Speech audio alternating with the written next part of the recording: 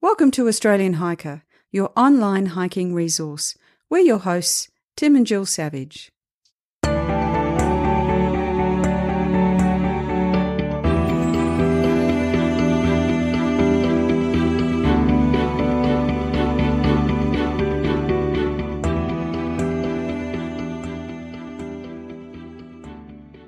This is episode 120 of the Australian Hiker podcast, and in this week's episode, we're going to look at choosing a campsite. Now, I've been hiking and camping for many, many years, and in most cases, my memories are positive ones that consisted of some amazing scenery and some shared experiences with friends and family. On the other end of the scale, I also have some negative experiences. And probably the most common ones tend to be associated with choosing bad campsites. In this week's episode, we're going to discuss how to choose a site to pitch your tent, including what to avoid to make your night's sleep safe, comfortable, and enjoyable. We hope you enjoy.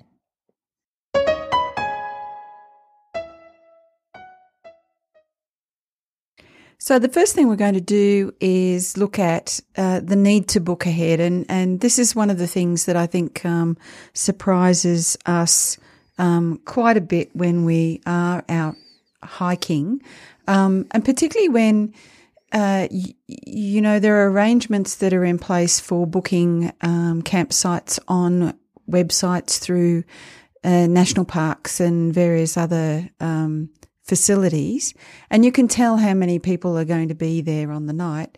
And you've booked and you know that no one else is going to be there and 5 other tents turn up, which probably tells you that they didn't book. But there are lots of really good reasons why that's important. Maintaining the campsite is a good reason to book. The rangers know exactly who's going to be there and what facilities are going to be needed and what pressure might be put on the facilities. And the other one is to make sure that the environment, the campsite and the surrounding environment doesn't get overcamped. Yeah, I think from our perspective, one of the sites that we use, particularly in relation to our local area, is the Northern Campground on the just on the northern ACT border, which houses Canberra. And as Jill said, it's not unusual for people to turn up there and you think, why are there people here when the online system said there was going to be nobody else? So, it really, for me, it's a $6 camping fee. It's not a big fee. It pays for someone to come out and clean the toilets and to put new toilet paper in there and to make sure everything's right with the campground. So, yeah, I do wonder whether or not people realise the need to book. And sometimes there's a need to book, but there's no fee. So I think people probably figure what's the point with all of that. But really it's about managing load, I think. And certainly on longer distance trails, things like the Overland Track in Tasmania as an example, there is a fee to book to pay for the trip, which covers basically your camping as part of that. And one of the reasons they actually put that in place, or the final reason they put that in place, we talked to the hut warden who was down there when we did our trip, and they said they had 200 people turn up to the first campsite on one night. And this is a shelter that can sleep 24 people at a squeeze. And the surrounding area just physically wouldn't be able to cope with that many people, and the area would have ended up being trashed. So it's to help maintain the area and to provide good facilities and an enjoyable hike for people, not really as a money spinner as such. Now, the next consideration is the trail rules. So, we talked about whether you need to book ahead, but as an example, in Australia at least, and certainly in a lot of overseas country, there are various rules on where you can and can't camp. It's just a matter of days before we start our hike on the Human Hovel Track, which is a 19-day hike. And there are 17 campsites on that hike that have been provided. But you are actually allowed to camp in between those campsites, providing you're not on private land, and there are a couple of areas where you're not allowed to camp. But in most cases, if you choose to camp in between those campsites, you're fine. On the other hand, I did the Bibbulmun Track last year, and the regulations for national parks prohibit camping away from dedicated campsites. Now, I think from my perspective, if you get caught out, if you're injured, if something happens, sure, go ahead and camp. But it's best not to plow through and plan on camping in between those sites because potentially you run the risk of damaging the bush and the track itself if people put up too many tents in the wrong spot. And I think we've all had experiences where we've been hiking along and, we've seen some campsites that are just, not left in the right condition, they've been established in wrong places and, they are struggling to recover because of the impact of the hikers that have been there. So do your research and plan before you do your trip. So know what you are and aren't allowed to do on your chosen hike. So the next thing we need to look at is the distances you're going to travel between campsites. Sometimes this is dictated by those places where you do need to camp. So you need to understand where those sites are and what you're able to do in and around those particular campsites. So, if you're wanting to do, say 15 kilometres a day, but the distances don't quite work out, then you need to rethink your planning and you need to be making sure that you've got places to stop that are appropriate and that are going to be reasonable places for you to set up your tent. If there are a couple of sites in the middle of a trek that you must use, we've talked about the need to follow the guidance that's provided by the national parks and the rangers. So if there are any sites that you need to camp at, then you need to organise your other campsites around those campsites. I mean, in 2016, we did the Larapinta Trail in the Australian Northern Territory, and we'd identified two particular locations where we actually wanted to camp. And that really did set the timings between where we were going to hike and impacted on the rest of the trip. Now, a good example here is the photo that is our main photo on our webpage is actually from one of those sites, and we knew that we would have a very good photo opportunity in this location. And to get there, we needed to do a slightly longer day. We actually walked through a campsite that people often camp at and went on to the next point, which was not necessarily a dedicated campsite, but somewhere we were still able to camp. This is by no means a hard and fast rule, but everything is easier during the daytime. As much camping as I've done, my preference is still to arrive at my destination for the day while it's still light, set up my tent, get my sleeping bag sorted out, all my gear put away, ready to go to bed at night time and have dinner, providing it's not 2:00 in the afternoon. So when it does go dark, basically I'm in bed.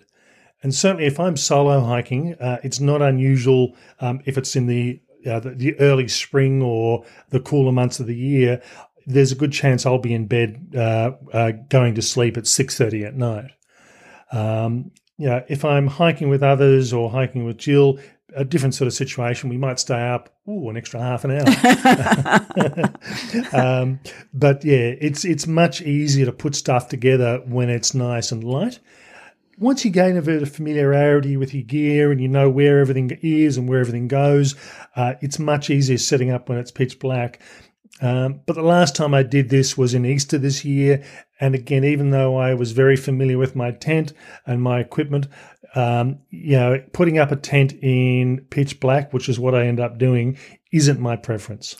I think the other thing is it also, presumably you started reasonably early in the morning.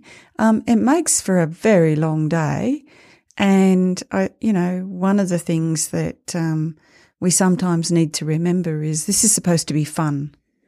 We're supposed to be enjoying ourselves. So, having that opportunity at the end of the day to reflect, to check out the sunset while, you're doing your dinner and so on is a nice thing. The next thing to consider is the need to look up. And this is essentially checking out for tree overhangs, not just dead branches, but, it's not wise to pitch a tent under big trees, whether or not there's a wind at the moment that you pitch your tent, the wind can come up, and if you're under branches, even, relatively sturdy branches, if there's a big wind, they could easily blow and they could easily fall on you. So, there's always the preference to pitch your tent in a more open space, away from trees, but you also want to have a bit of shelter as well. So that's kind of the challenge, I guess, you have. But definitely look out for overhangs, definitely not under dead branches. We had a moment camping a few years ago where we were in a reasonably good spot, relatively clear. We were near trees. The wind came up and all night we just kept hearing cracking branches and, tree fall. And it was a pretty scary time. I think we were well away from those particular trees and branches, but it sounded as if they were almost right next to the tent. It was a pretty fearsome time. Apart from tree branches as well, things like northern New South Wales into southern Queensland, you get the big bunya pines, and they've got seed cones that weigh 10 to 15 pounds comfortably. Having one of those fall on your tent during the middle of the night time is not going to be a very pleasant sort of experience. So, it's not just branches, it's what else can fall out of the trees. In addition to looking up, from a negative perspective, there's also things that can sort of make or create a bit of a good environment for you. So where's the direction of sunset and sunrise? We've done hikes in the past where we've woken up because we've been in the shade of a valley. It's been dark, not dark, and there's been no direct sunlight on the tent until after we actually left for the day, and you end up with a wet, soggy sort of tent that you've got to try and dry out during the daytime. Yeah, it's a bit hard to convince yourself to get up out of that warm sleeping bag too when, it's like that. It's much better when the sun's shining on your tent and you've got a little bit of an inducement to get up and out. And this was an example we actually had on our hike in earlier this year when we did the main range walk. In hindsight, once we've now done it, and if we did it again, we would have camped over the other side of the valley. It was a better campsite, would have made for a better walk for the day, or for the morning at least.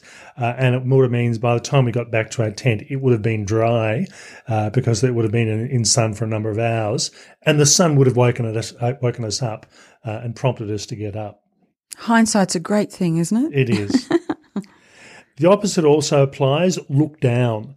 And this consideration covers a multitude of sins. Are you about to put your tent on top of an animal hole? Or for that matter, a spider hole? I was talking to a hiker last year who did the Australian Alps walking track and somehow managed to put her tent on top of a female funnel web spider who wasn't very happy about having the tent put on top of her hole. And this hiker said she couldn't work out what was going on. There's this movement at the bottom of the tent as this spider was trying to get out and wasn't very happy about the process.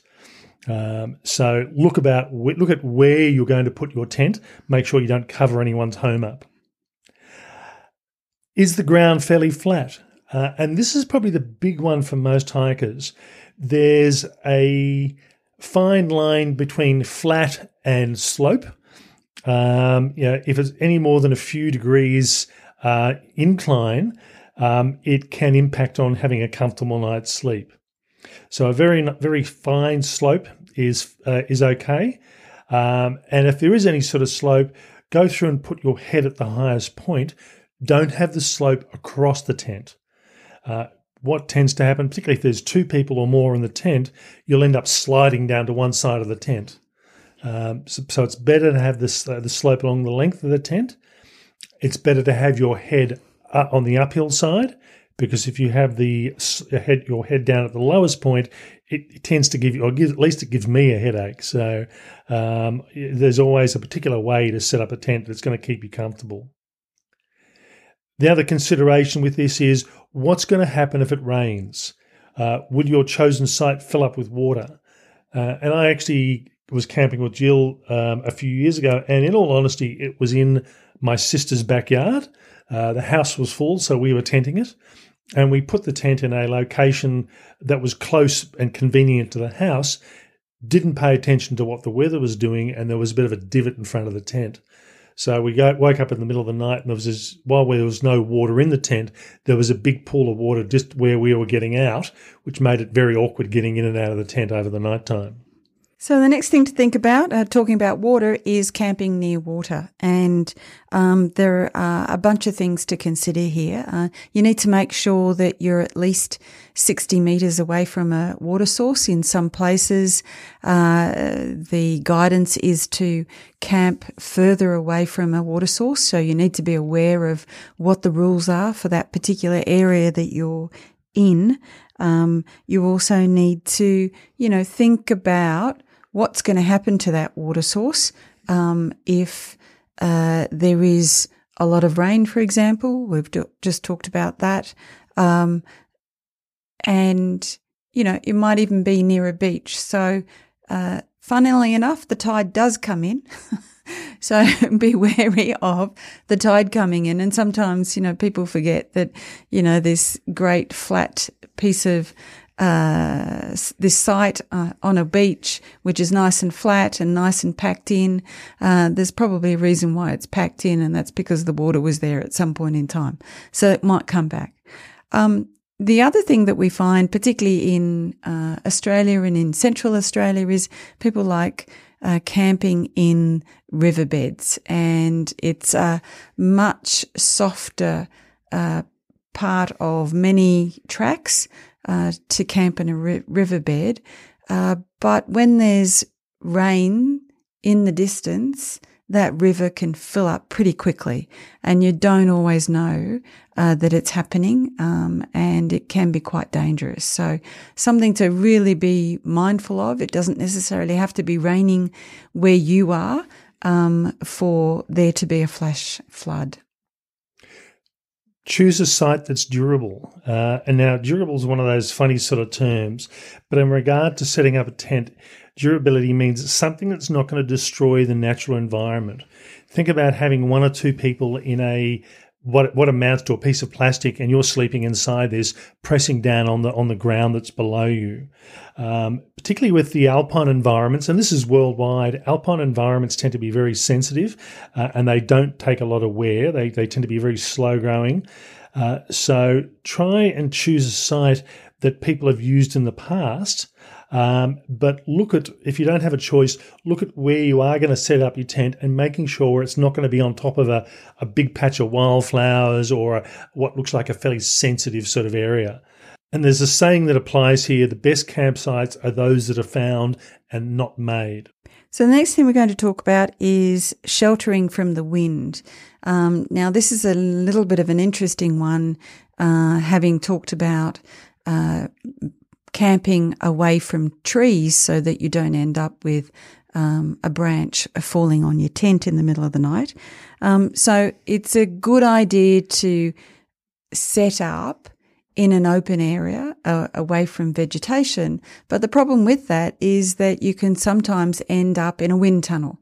And so there's a tension there, a balance that you need to find between a sheltered spot and a spot that's sufficiently open that you won't get tree fall. If you do need to camp in an area that is quite windy, then what you need to do is present the smallest part of the tent towards the wind, facing the wind. And so that will create so that will ensure that the wind is guided around the tent rather than if you face the largest part of the tent towards the wind, then you'll end up with a lot of buffeting.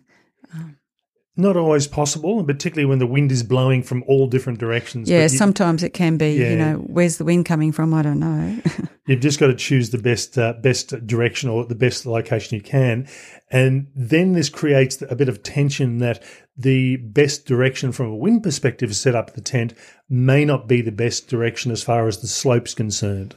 So again, it can end up being a bit of a compromise here of trying to get the best all-round site that's going to suit the most things. One thing I would say here is I tend to try and travel as lightweight as I possibly can.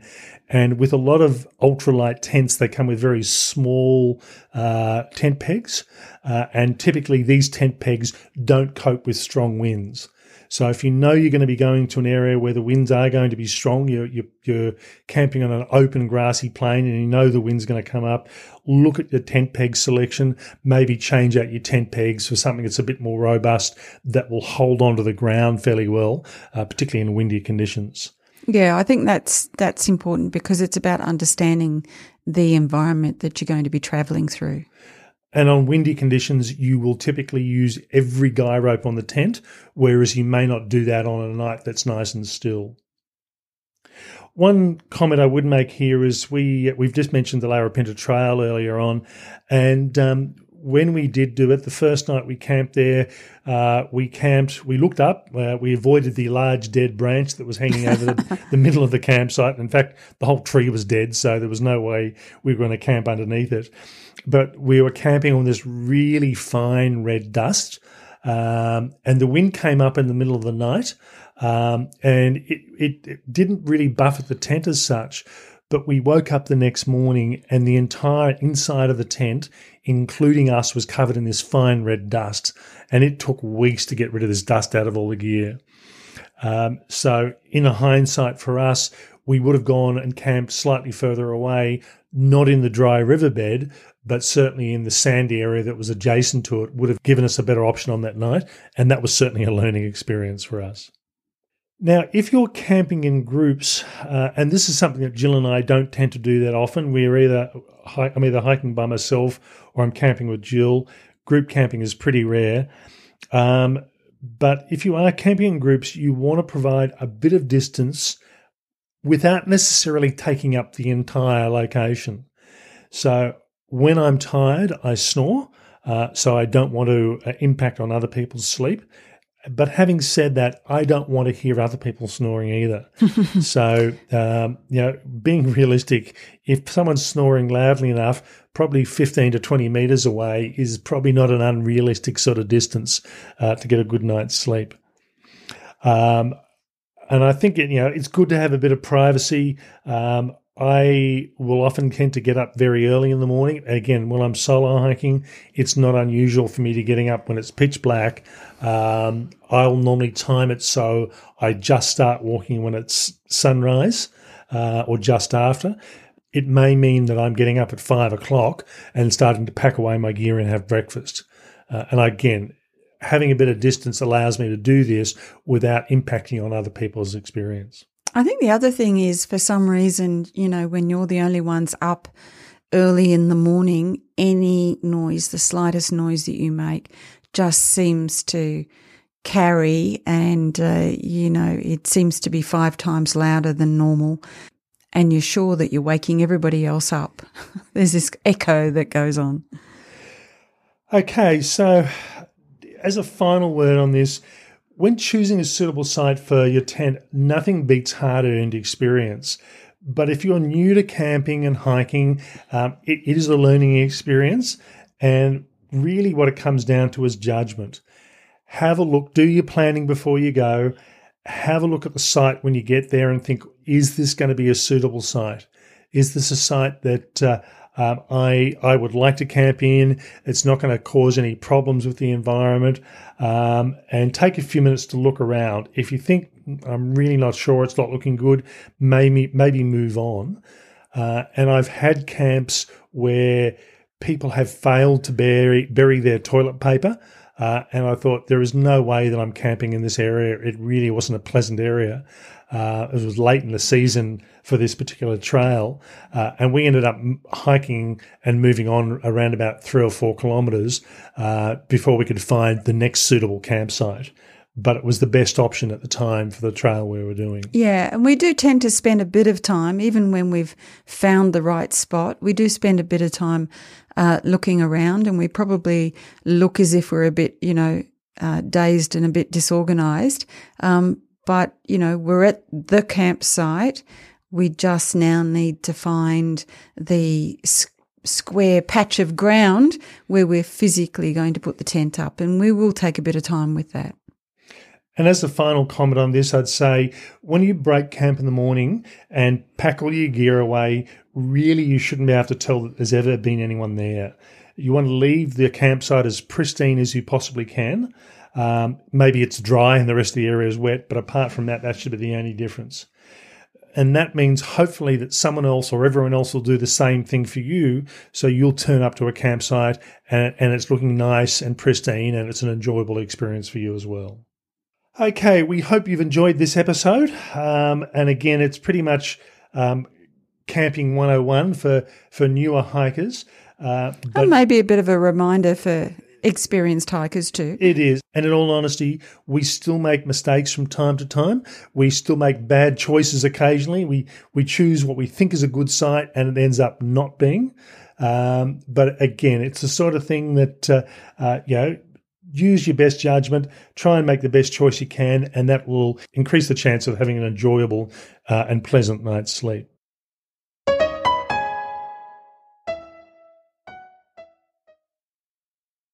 In next week's episode, we will have actually started our through hike on the Human Hovel Track, so 426 kilometres between Yass and Albury. And we're going to be podcasting and blogging from the trail as we go.